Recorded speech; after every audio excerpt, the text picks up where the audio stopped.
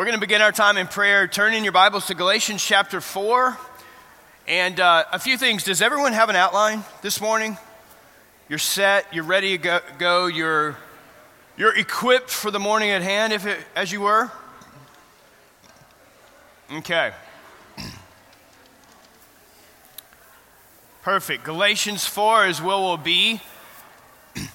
You know, I love obviously we love all of God's word, but I appreciate the candor and transparency as we've been working through the weeks. Different people have divulged, Wade, if I had to rank books or favorite in terms of which I really kind of go back to and resonates and has stuck with me, Galatians is not on the list. And I think a lot of people maybe get lost in kind of the flow of thought, the logic, the argumentation, and it's just like, what did I just read? So I want to encourage you. I think I've been encouraged to see, I've not really spent a lot of time in Galatians, some individuals have said. So it's good, right, to revel in the grace of God, that we have been justified as sinners, made right with our God, not based on our works, right? That is a glorious message, and that's worship-inducing, and which is what we want to do and why we're here this morning, amen? So if you'll bow your heads and close your eyes, let's pray and ask the Lord's help yet again. We took 1 week pause, and now we're back in the book of Galatians. Father, we thank you so much for this morning. We are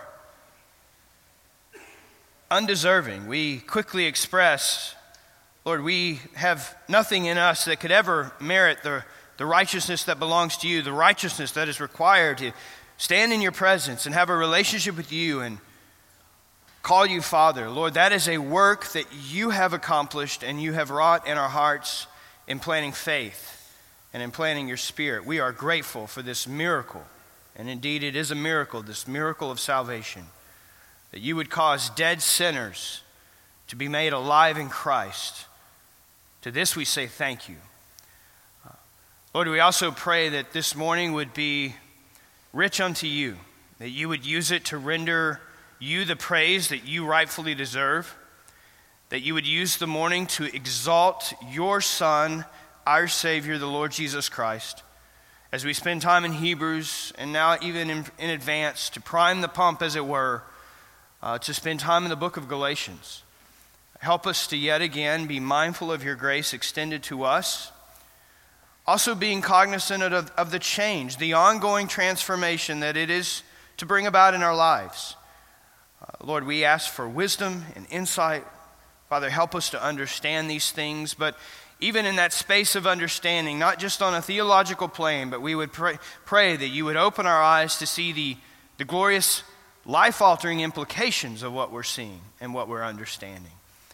We pray for our pastor in advance and for the music team the next hour. We pray that you would fill them with power and conviction as they lead, clarity of speech, and may your word be rightly divided. We want to cling to that high view of you and a high view of your word, and we want that even exemplified even now in these minutes in front of us.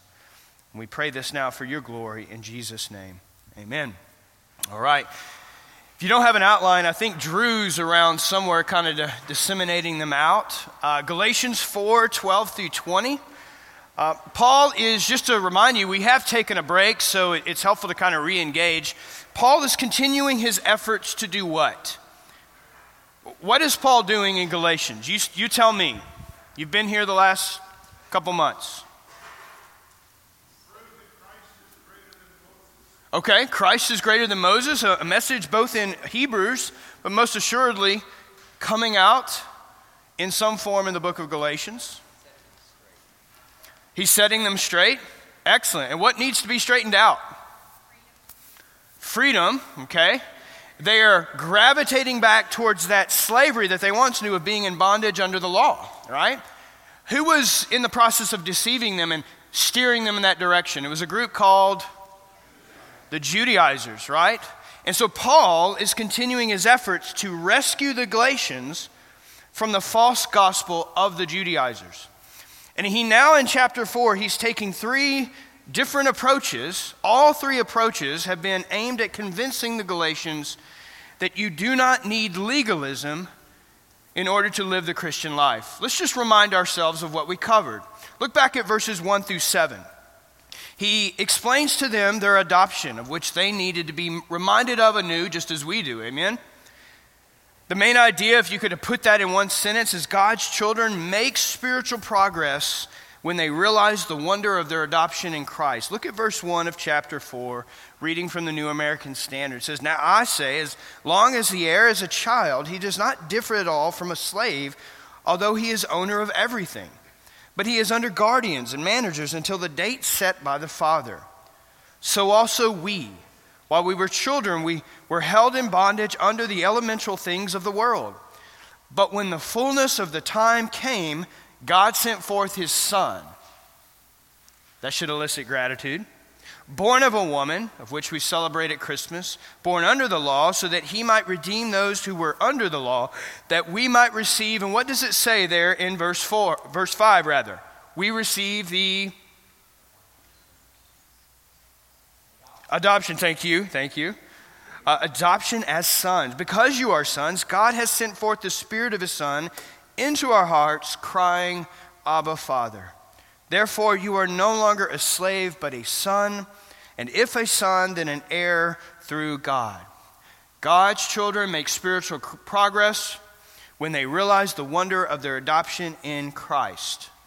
Now, friends, I say make spiritual progress, and we all want to do that, right? We all want to grow. We all want to excel still more in our Christian life. I say make spiritual progress because that's exactly what the back half of Galatians represents.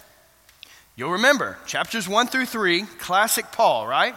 This is who you are in Christ, right? And this is who you became who you are in Christ. And here's the secret. It most assuredly was not by your own efforts, right?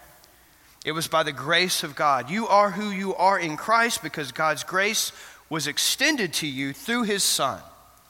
Now in chapters 4 through 6, Paul is saying, here's how who you are should affect how you live, right? This is how who you are should affect how you live. And so God's children make spiritual progress, and he's giving them approach after approach, reminder after reminder to help them do just that. That's really what we're going to cover over the next many weeks, right? Chapters 4 through 6. We want to, I'm reveling in the grace of God. I'm secure in how I've made right with my Creator. It's by grace alone. Now I want to live unto his praise, for he is worthy, right? Chapters 4 through 6 has so much instruction for us in that space. You move your way further in verses 8 through 11. Not only does Paul explain their adoption, but he laments something. He laments the regression, right? They were going backwards, was the reality of things. And why were they going backwards? Why do individuals often slide and slip and take a step back here and there? Can you think of what happens when that occurs?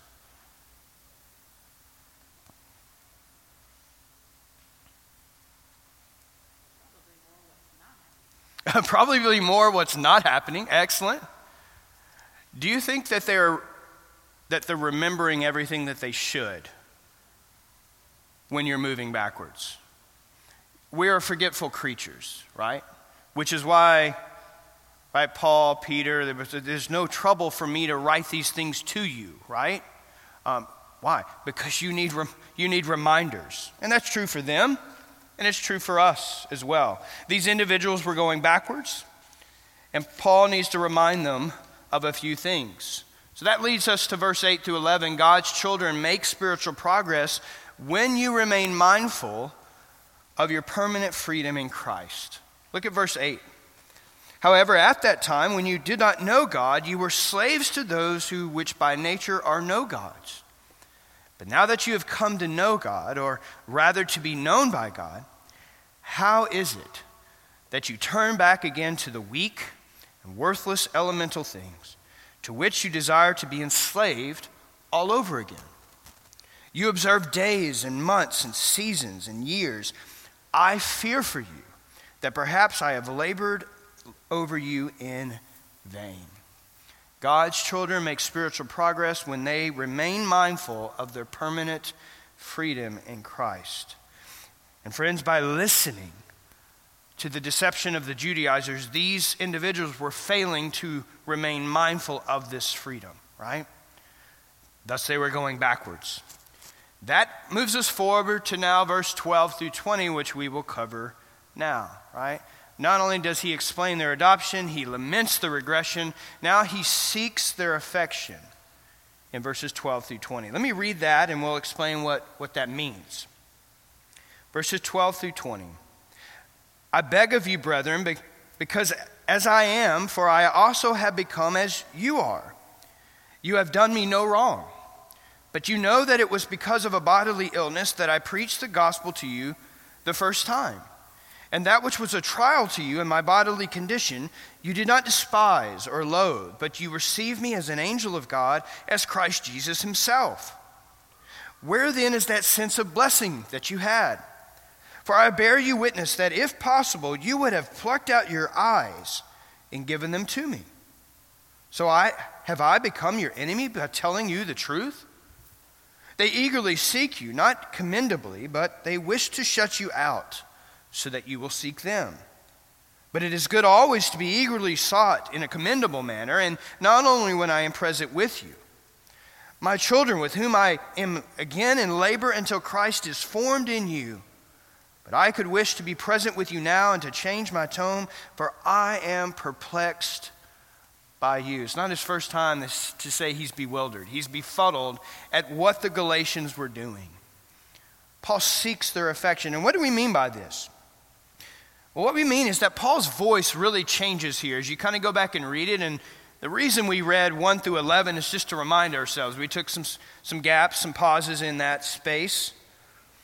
His voice changes a bit. And I don't know if you've noticed, but there's a different tone here at this juncture that Paul takes up. And this variation begins here in verse 12 of our passage.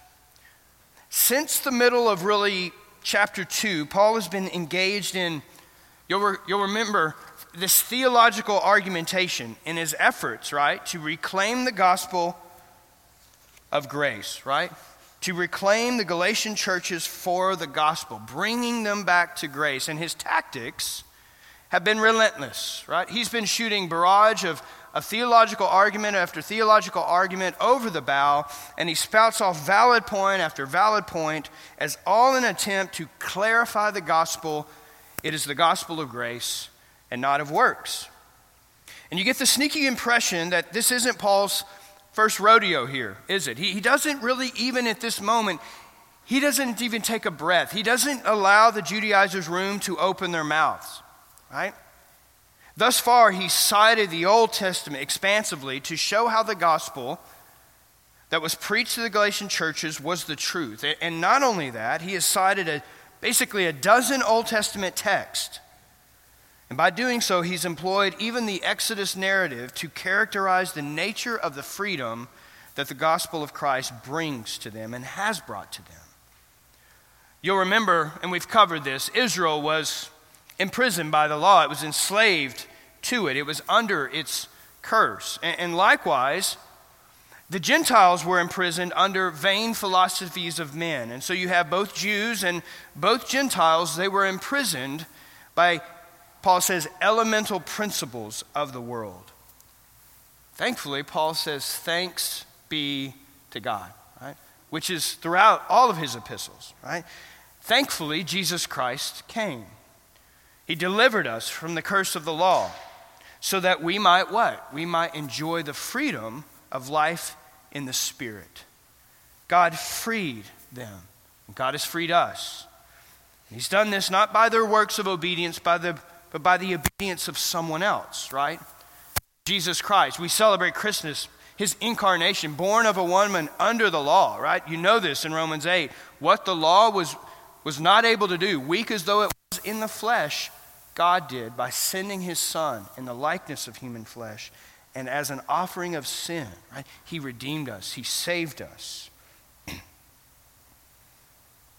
Salvation and justification were by faith, not by works. At this stage in Paul's letter, we find really a brief respite from Paul's theological argumentation. Because here at this juncture, Paul clears his throat, he takes a deep breath, and he gets rather personal and pastoral, which you could tell that from what we just read.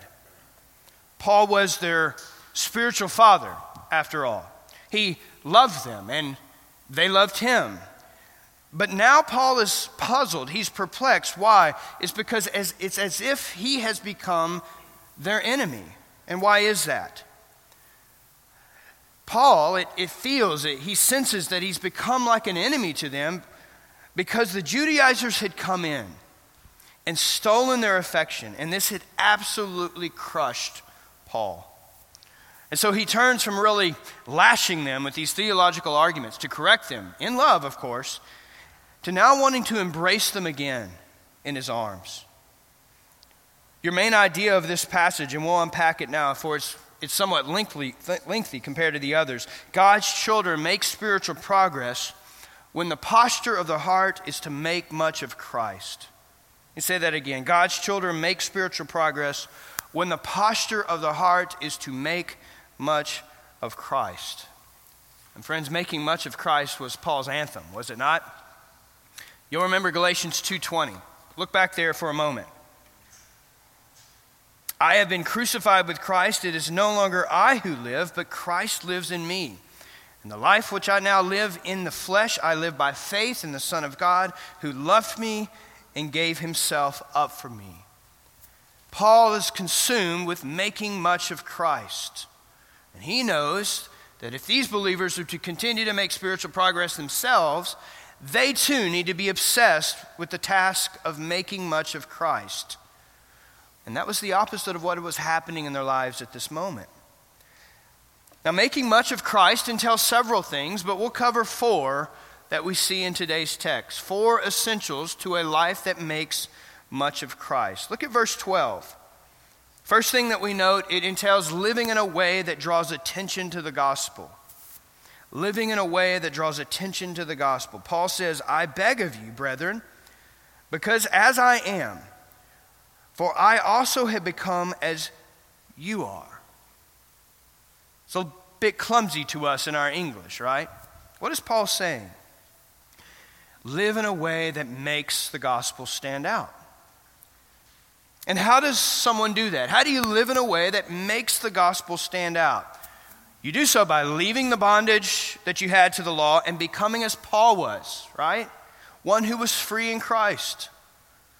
I have become as you are, right? You and I draw attention to the gospel by living in proper relationship to the law. We make the gospel stand out when we refuse to adhere to a life that belittles the work of Christ on the cross. Now, how do we belittle the work of Christ on the cross? Let me ask this again. How does legalism belittle the work of Christ on the cross? Asking you.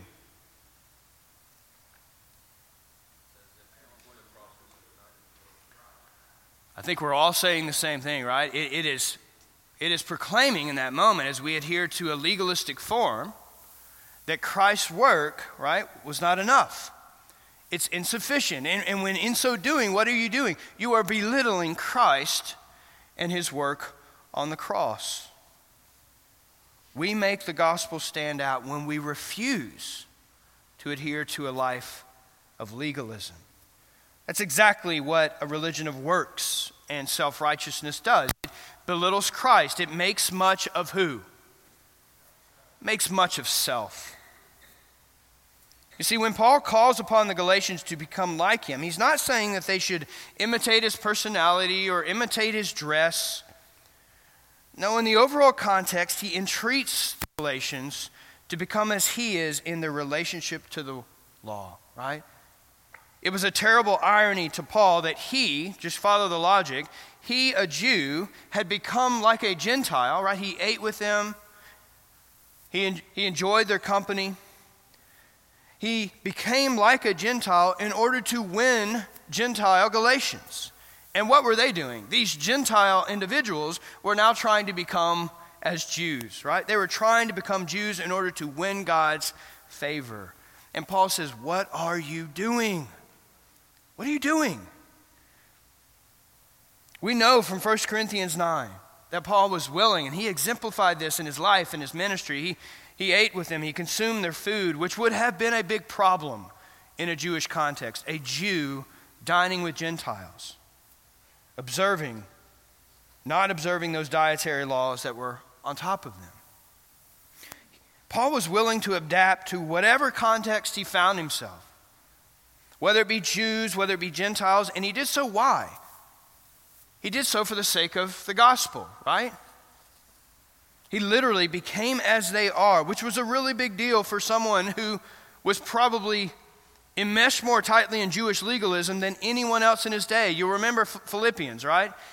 This is Paul, a Hebrew of Hebrews, of the nation of Israel, of the tribe of Benjamin, circumcised the 8th day. As to the law, I was a Pharisee. As to zeal, I literally persecuted the church. As to the righteousness which in the law, I was found blameless, right? Philippians 3:5. This is Paul. And yet what we know from 1 Corinthians 9, that same Paul, Hebrew of Hebrews, tribe of Benjamin, zeal, persecuting the church, blameless, as Paul says. What does 1 Corinthians 9:20 says? It says, I became all things to all men. Why? That I might by all means save some, right? I threw my life in the midst of those who did not adhere to my Jewish law. Why? Because they needed to hear the gospel, of which was available to them and not just Jews only. So Paul reminds the Galatians of verse 12 that the very fact that he did not depend upon his Jewish distinctives should make them forsake the Judaizers. I've exemplified, this is not the example I left you. Why are you being deceived by these Judaizers? Become as I am, which was what? Free in Christ, for that is what you are. That's the main point. Be free like me. Paul has already said in Galatians 2:19, if you'll turn back, he says, I died to the law that I might live to God. Later in Galatians 5:1, really the verse over the whole book, right? It was for freedom that Christ set us free. Therefore, keep standing firm and do not be subject again to a yoke of slavery. God's grace has given you spiritual freedom. Why are you then allowing the Judaizers to come and seduce you into doubting and forsaking this freedom? Why?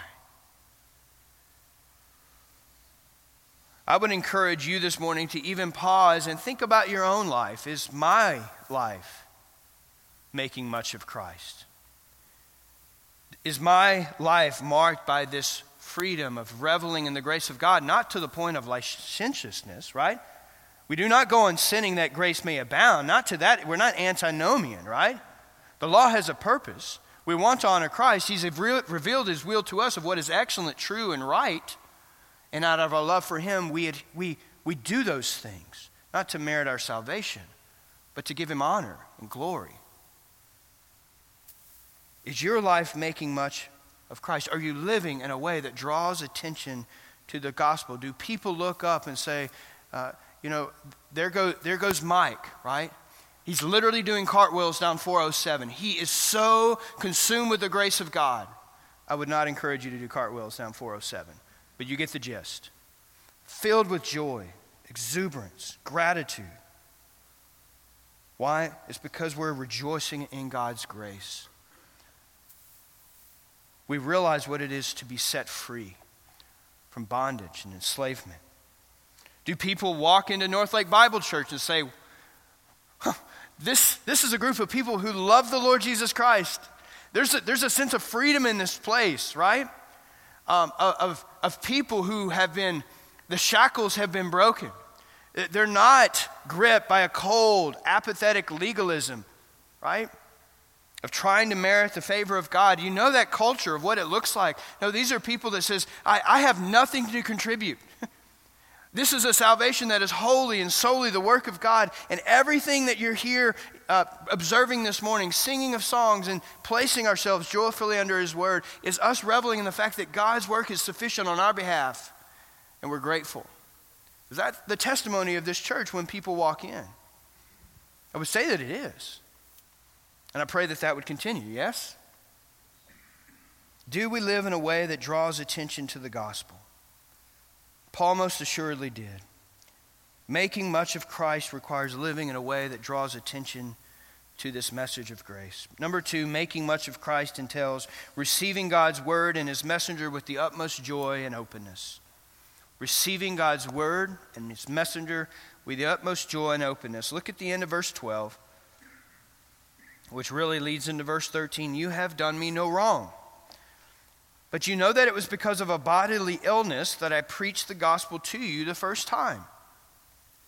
And that which was a trial to you in my bodily condition, you did not despise or loathe, or literally the word there is to count worthless, to loathe is to spit upon. It was not your reaction, but what? What did they do instead? They received me as an angel of God, as Christ Jesus himself.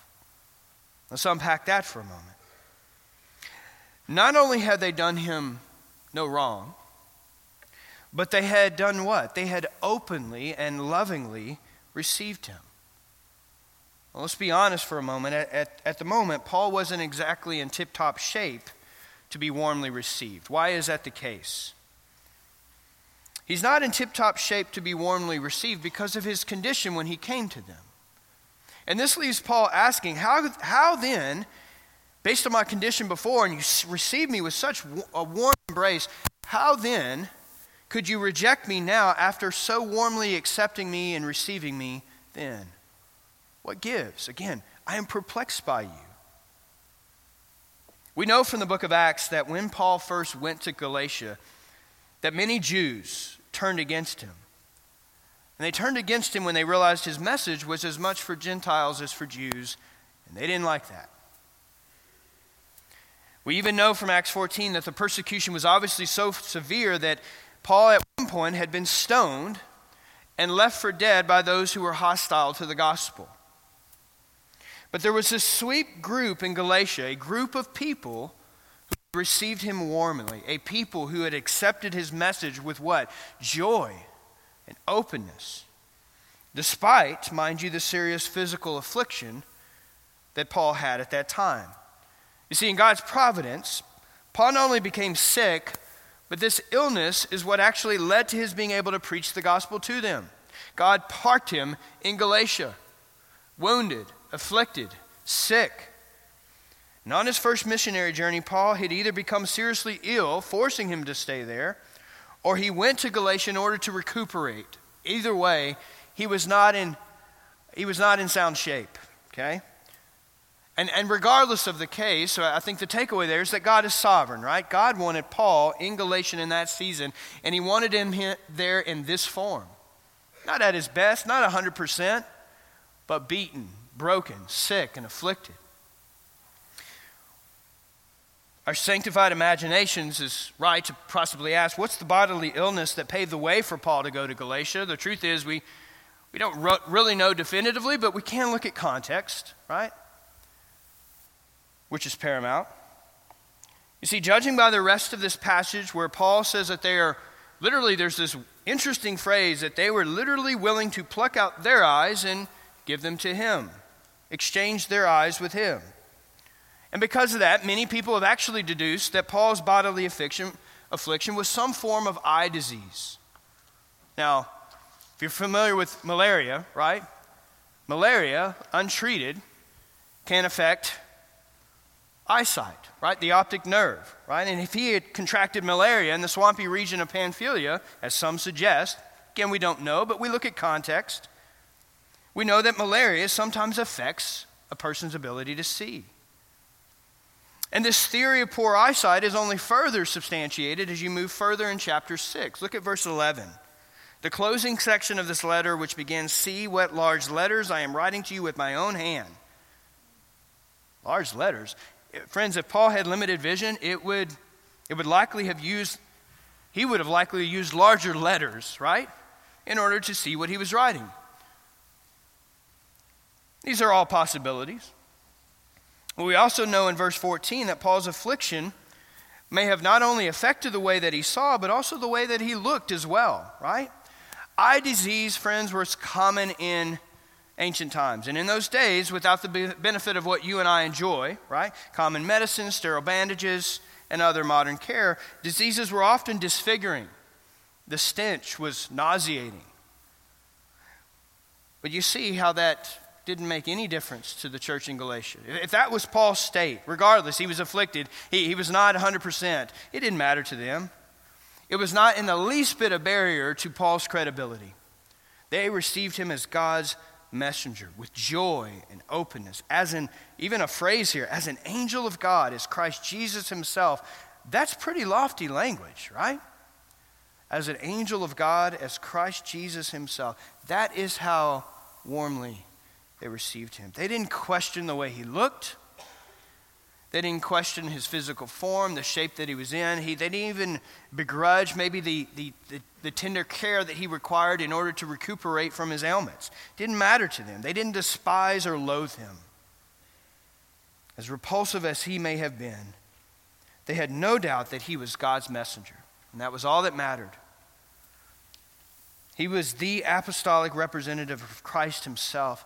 And so they received him with joy. They were grateful beyond measure for the blessing of spiritual life that he received because of his ministry and the message of the gospel that he brought. We know, and also from Acts 13:48, that after his second message, that Gentiles there in Galatia began rejoicing and glorifying the word of the Lord. It's another way to say that they received it with joy and openness. But now he asks them in verse 15,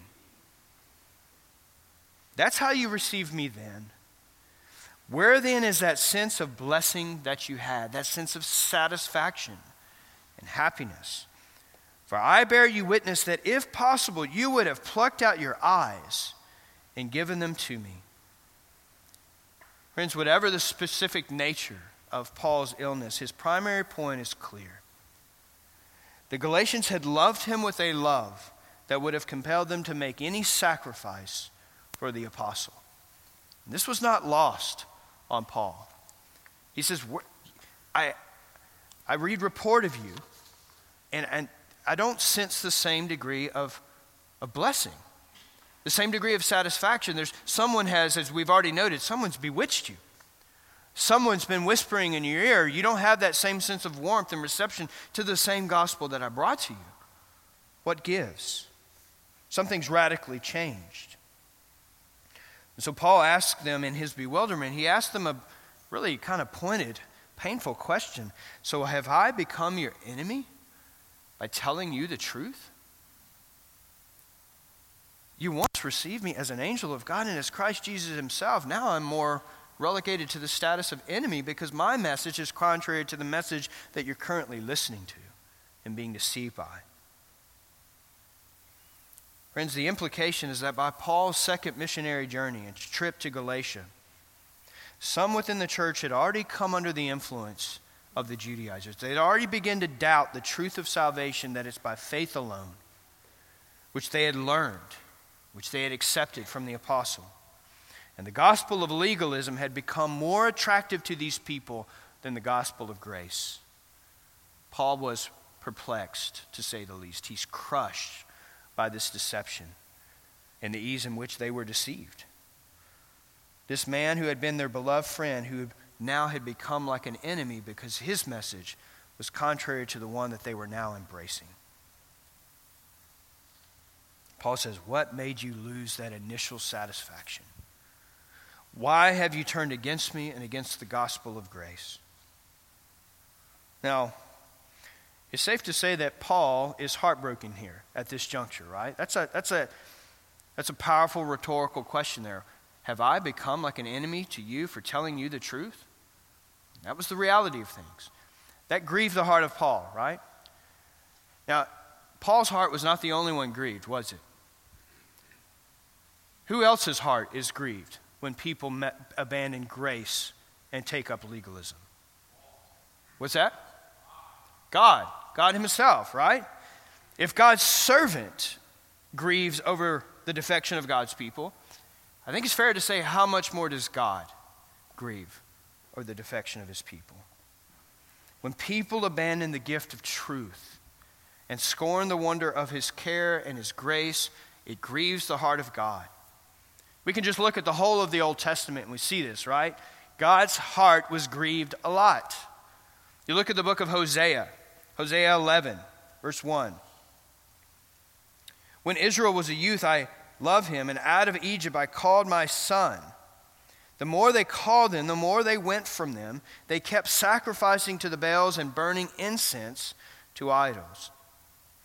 Yet what God is saying there, yet it is I who gave birth to Israel. I made them a people. I taught her to walk. I bandaged her wounds. I'd taken care of her in my arms to comfort her. And now these people had turned their back to me. They've gone their own way. If you look into Hosea 6:4, even there God asks in this dismay, what shall I do with you, O Ephraim? What shall I do with you, O Judah? Your loyalty is like a morning cloud and like the dew that goes away early. What's he saying there by that imagery? What's true about a morning cloud and dew in the morning? It's fleeting. It's there and then it's gone. And God says your loyalty is just like that. What should I do with you? Israel, and you know this from your Old Testament, was notorious for turning their back on God and listening to the false, misleading voices of men. This was a measure, really, friends, of Paul's grief, even in the book of Galatians. He had a similar grief. These people who had once made much of Christ through the reception of God's gospel now were acquiescing to those who were in the business of making much of themselves, which is what the Judaizers were doing.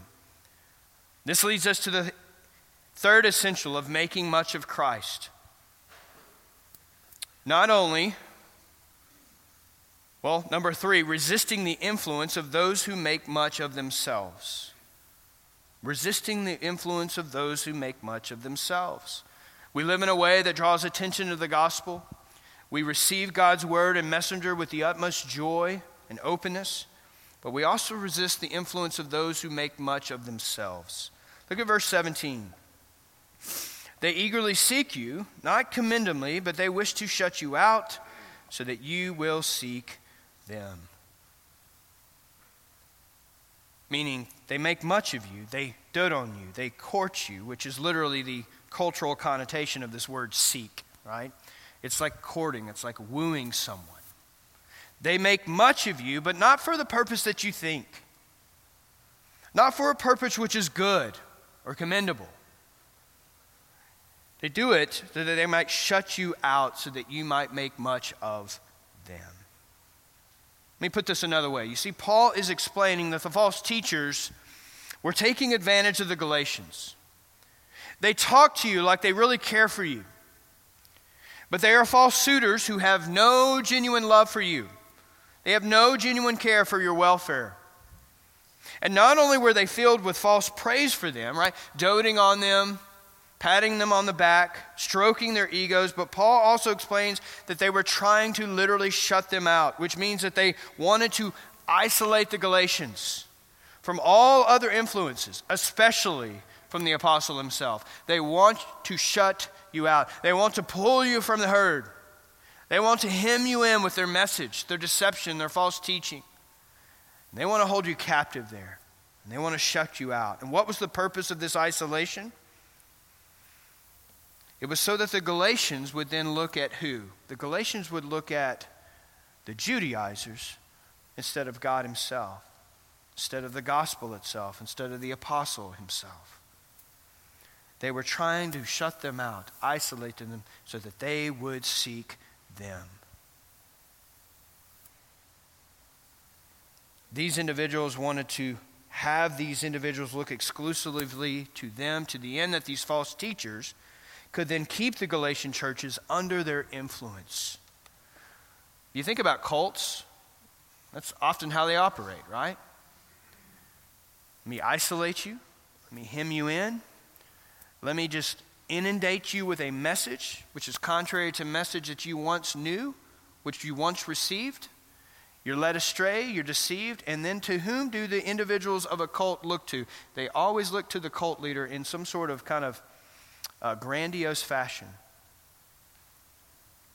And we could walk through cult after cult to this end, right? Their only interest, the Judaizers' only interest was to entrap them in legalism and gain recognition for themselves. This is why they're flattering them. This is why they're fencing them in. Look at Galatians 6:12. It's a great complementary text, right? Chapter 6, verse 12, those who desire to make a good showing in the flesh, these are the Judaizers, try to compel you to be circumcised simply so that you will not be persecuted for the cross of Christ. For those who are circumcised do not even keep the law themselves. These people don't even keep the law themselves, but they desire to have you circumcised so that they may boast in your flesh. This is why Paul follows up with verse 14, same chapter, to underscore the vast difference between he and the false teachers. But may it never be that I would boast, except in the cross of our Lord Jesus Christ, through which the world has been crucified to me and I to the world. You see the stark contrast between the Judaizers and Paul? Far be it from me that I would ever boast but in one thing, and that is Jesus Christ himself. The world has been crucified to me. I have no boast in this life. See, friends, it's one thing for a teacher or a preacher to put his congregation front and center if it's for a good purpose. If Paul says if it's for a commendable purpose, right? And what is a commendable purpose? When a teacher or a pastor puts his congregation before a people, if it's for the purpose of praising God, look at these trophies of grace. Look at what God has wrought in the lives of individuals who've come from different places and with different stories, and he's all saved them by his grace. Look at them. And it's all to Ephesians 1, to the praise of his glorious grace. That is a commendable presentation. Paul had done this throughout his ministry, right? Incessantly.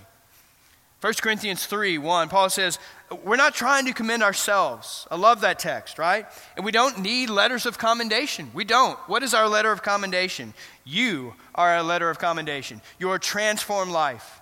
You're marveling at the grace of God. You being different people with a new heart, that is our letter of commendation. Our letter, Paul says in 1 Corinthians 3, says it's not written with the ink, but with the Spirit of the living God. Not on tablets of stone, but on tablets of human hearts. Our letter of commendation is the work that God has wrought in you. It's not us in which our boast lies. It's in the Lord himself. And his work is evident in your lives, which is why Paul includes in verse 18 of our text today, Galatians 4, but it is always good to be eagerly sought in a commendable manner, right? A purpose that is good, a purpose that has as its center the glorifying of God, which was not the case for the Judaizers. Paul says it's good to make much of you when the aim is to make much of God and his work in you. That's commendable. That is what dictates this good purpose to which Paul speaks. That is what defines a commendable manner. And yet Paul knew that was not the case with the false teachers. The Judaizers did not have on their agenda the giving of the glory of God, or the edification of the church was not in the front and center of their minds. They had only one thing in mind: the self-interest of their own hearts, so that they could boast in their flesh, hemming them in, isolating them, deceiving them with the message of law and legalism, bringing them back to slavery so that then they could look at them, prop them up, and boast in them, and not in a commendable way. We know this even anecdotally in life, right? One of the marks of a false teacher is that he tries to attract other men's comforts to himself, right? And instead of pointing people to the truth and the truth of God's word and to the person of the Lord Jesus Christ himself, they point those people to them. And Paul has just stated, what has happened to that love that you once had, that you once possessed? What has happened to that blessedness that you once enjoyed, that happiness you experienced when you heard the gospel and received the message of grace, trusted in Christ? What has happened? Well, Paul knew what happened. The Judaizers is what happened. The Judaizers had come in and stolen their hearts. You see, friends, a true servant of God does not use people to build himself up. No, a true servant of God ministers in love to those people, and he does so to help people do what? I want you to know Christ better. I want you to revel in the gospel that you received. I want you to know every one of its facets, every one of its implications. I want you to be transformed every single day by that message of the gospel. It has nothing to do with making much of the messenger, ever. And Paul has to call this out for what it is. These people are deceiving you, shutting you out so that you would look to them instead of to Christ and his cross and the gospel. This leads us to the last section of our text. Making much of Christ requires laboring to see Christ formed in his people. Number 4. Making much of Christ requires laboring to see Christ formed in his people. Verse 19, my children. What a window into the apostle's heart, right? Little children. We might read Paul's letter to the Galatians and think that he's quite angry. Or that he's only interested in right doctrine or cares little, if anything, for people. And that's not the case.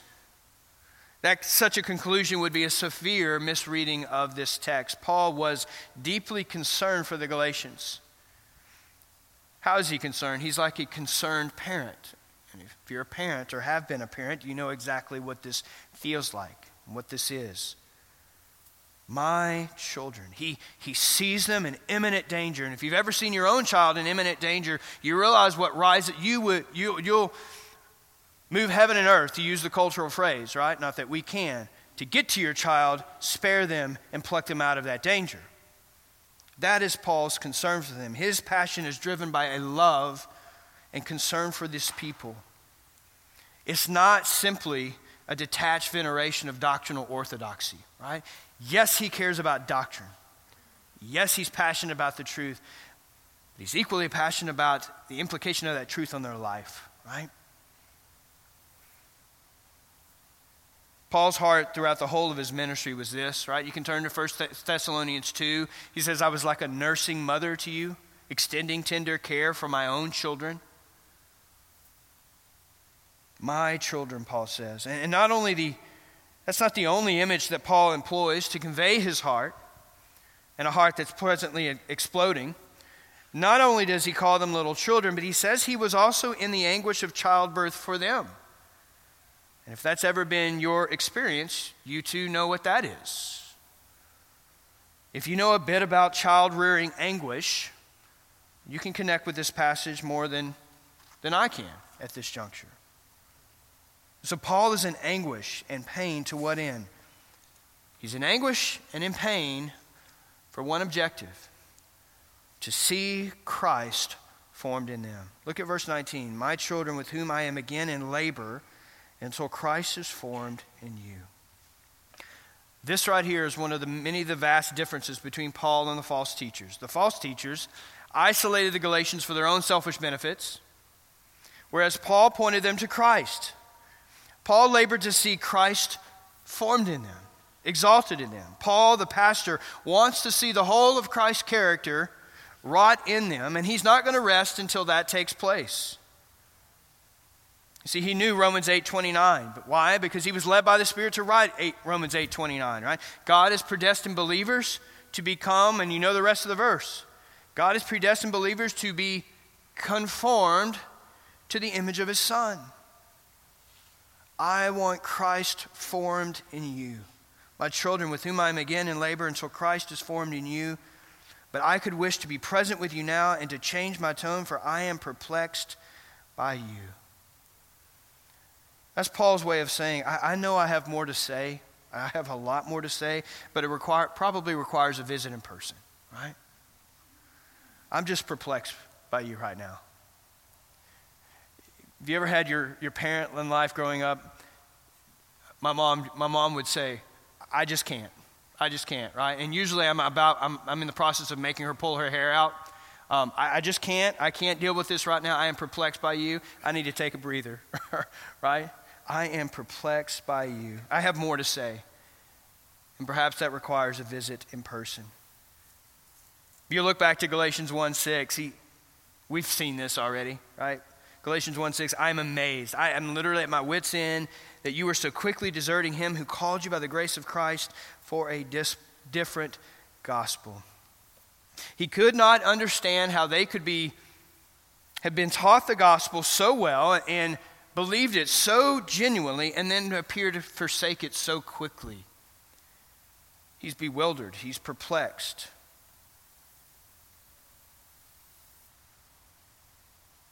This was devastating to Paul. These believers were being led astray. And I want to be very clear this morning, these believers had not lost their experience of salvation. They were still Christians. But they were losing their enjoyment of salvation. They were finding satisfaction in their works instead. And this was dangerous. This was fraught with all sorts of spiritual implications, stunting their spiritual growth, holding them back, and not giving God the praise and glory that he rightfully deserved. And this was a big deal to the apostle. The sad part about these believers is they didn't realize their losses. In the deception, they didn't know their erring ways. They didn't know them being led astray. That's what a shepherd does, doesn't he? He comes and pulls a sheep back into the fold. These individuals, because of the deception of the Judaizers, here's the irony, they actually thought they were becoming better Christians by substituting law for grace. They were believing that the religious deeds of the flesh and replacing that and leaving that are grunting to religious deeds of the flesh instead of the fruit of the Spirit that we'll see in Galatians 5. This crushed Paul. And why did it hurt so deep? Is because this is a pastor for his congregation, right?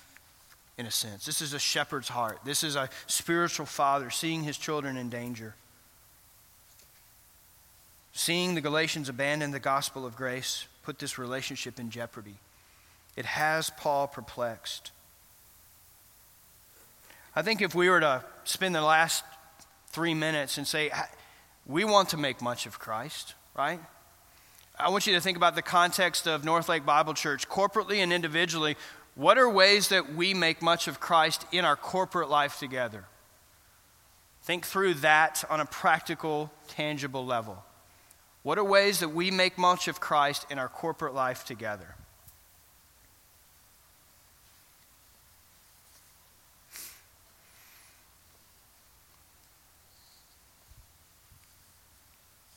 This is where everyone puts their head down and pretends to take notes. This is so good. Yeah. Do not call me out.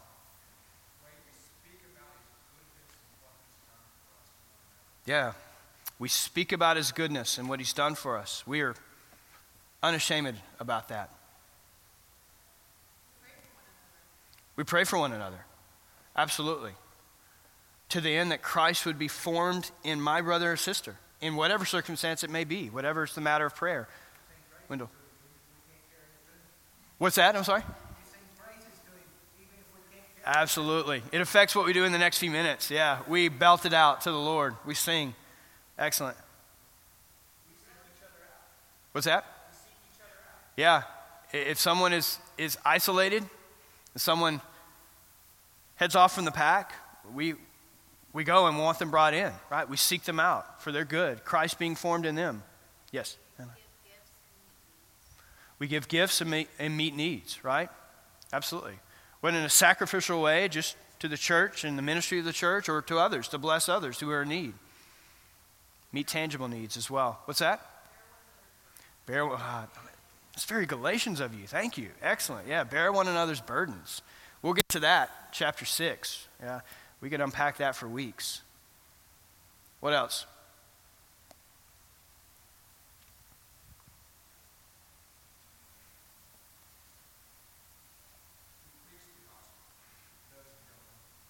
Yeah, okay. Yeah, our corporate life together, but even as we outside the bounds of this corporate life, those that are not in Christ, that don't know, have not tasted of his grace. And you approach a lot of people, you know, how do you know, they believe they're going to go to heaven. Well, how do you know? Well, I'm a good person. Well, the message of Galatians kind of really dismantles that. That's not the message that they needed to hear to. They need to hear of a message of grace that's come to them through the work of another, not their own, right? And we're quick to extend to them that message in its purest form, its true form. I'll close with this. Something else? Excellent. Absolutely. Disunity, dissension, does the opposite of making much of Christ. It belittles Christ. Excellent. Thank you for that. I'll close today because we're up on time. John Stott writes in his commentary on Galatians, he writes this, I appreciated this sentence. The church needs people who, in listening to their pastor, listen for the message of Christ, and pastors who, in laboring among the people, look for the image of Christ. I love that. The church needs to be people who, in listening to their pastor, listen for the message of Christ, and pastors who, in laboring among the people, look for the image of Christ. I want to encourage you to pray for our pastor, and then pray for our own hearts as we place ourselves under the word of which he spent time to prepare and study even this week. May we see the message of Christ, and may Christ be formed in us in the next hour. Amen? All right, let's pray. God, we thank you for this morning. We thank you for the message of this book and the encouragement that it is. We thank you for your grace extended to us. Continue to root out any vestiges and inclinations we have to gravitate back towards that enslavement of legalism. May everything that we do unto you in terms of that which is righteous and pleasing and adhering to your will for our lives, may it be purely out of the overflow that we are a thankful people that wants to give you honor. And Lord, would you root out any ounce, any flavor where we are doing and attempting to do those things to try to merit your good graces, try to merit right standing with you. That is taken care of in Christ, of which we say thank you. We do ask for our next hour that you would be blessed, that you would be honored in our time, and we pray this now in Jesus' name. Amen.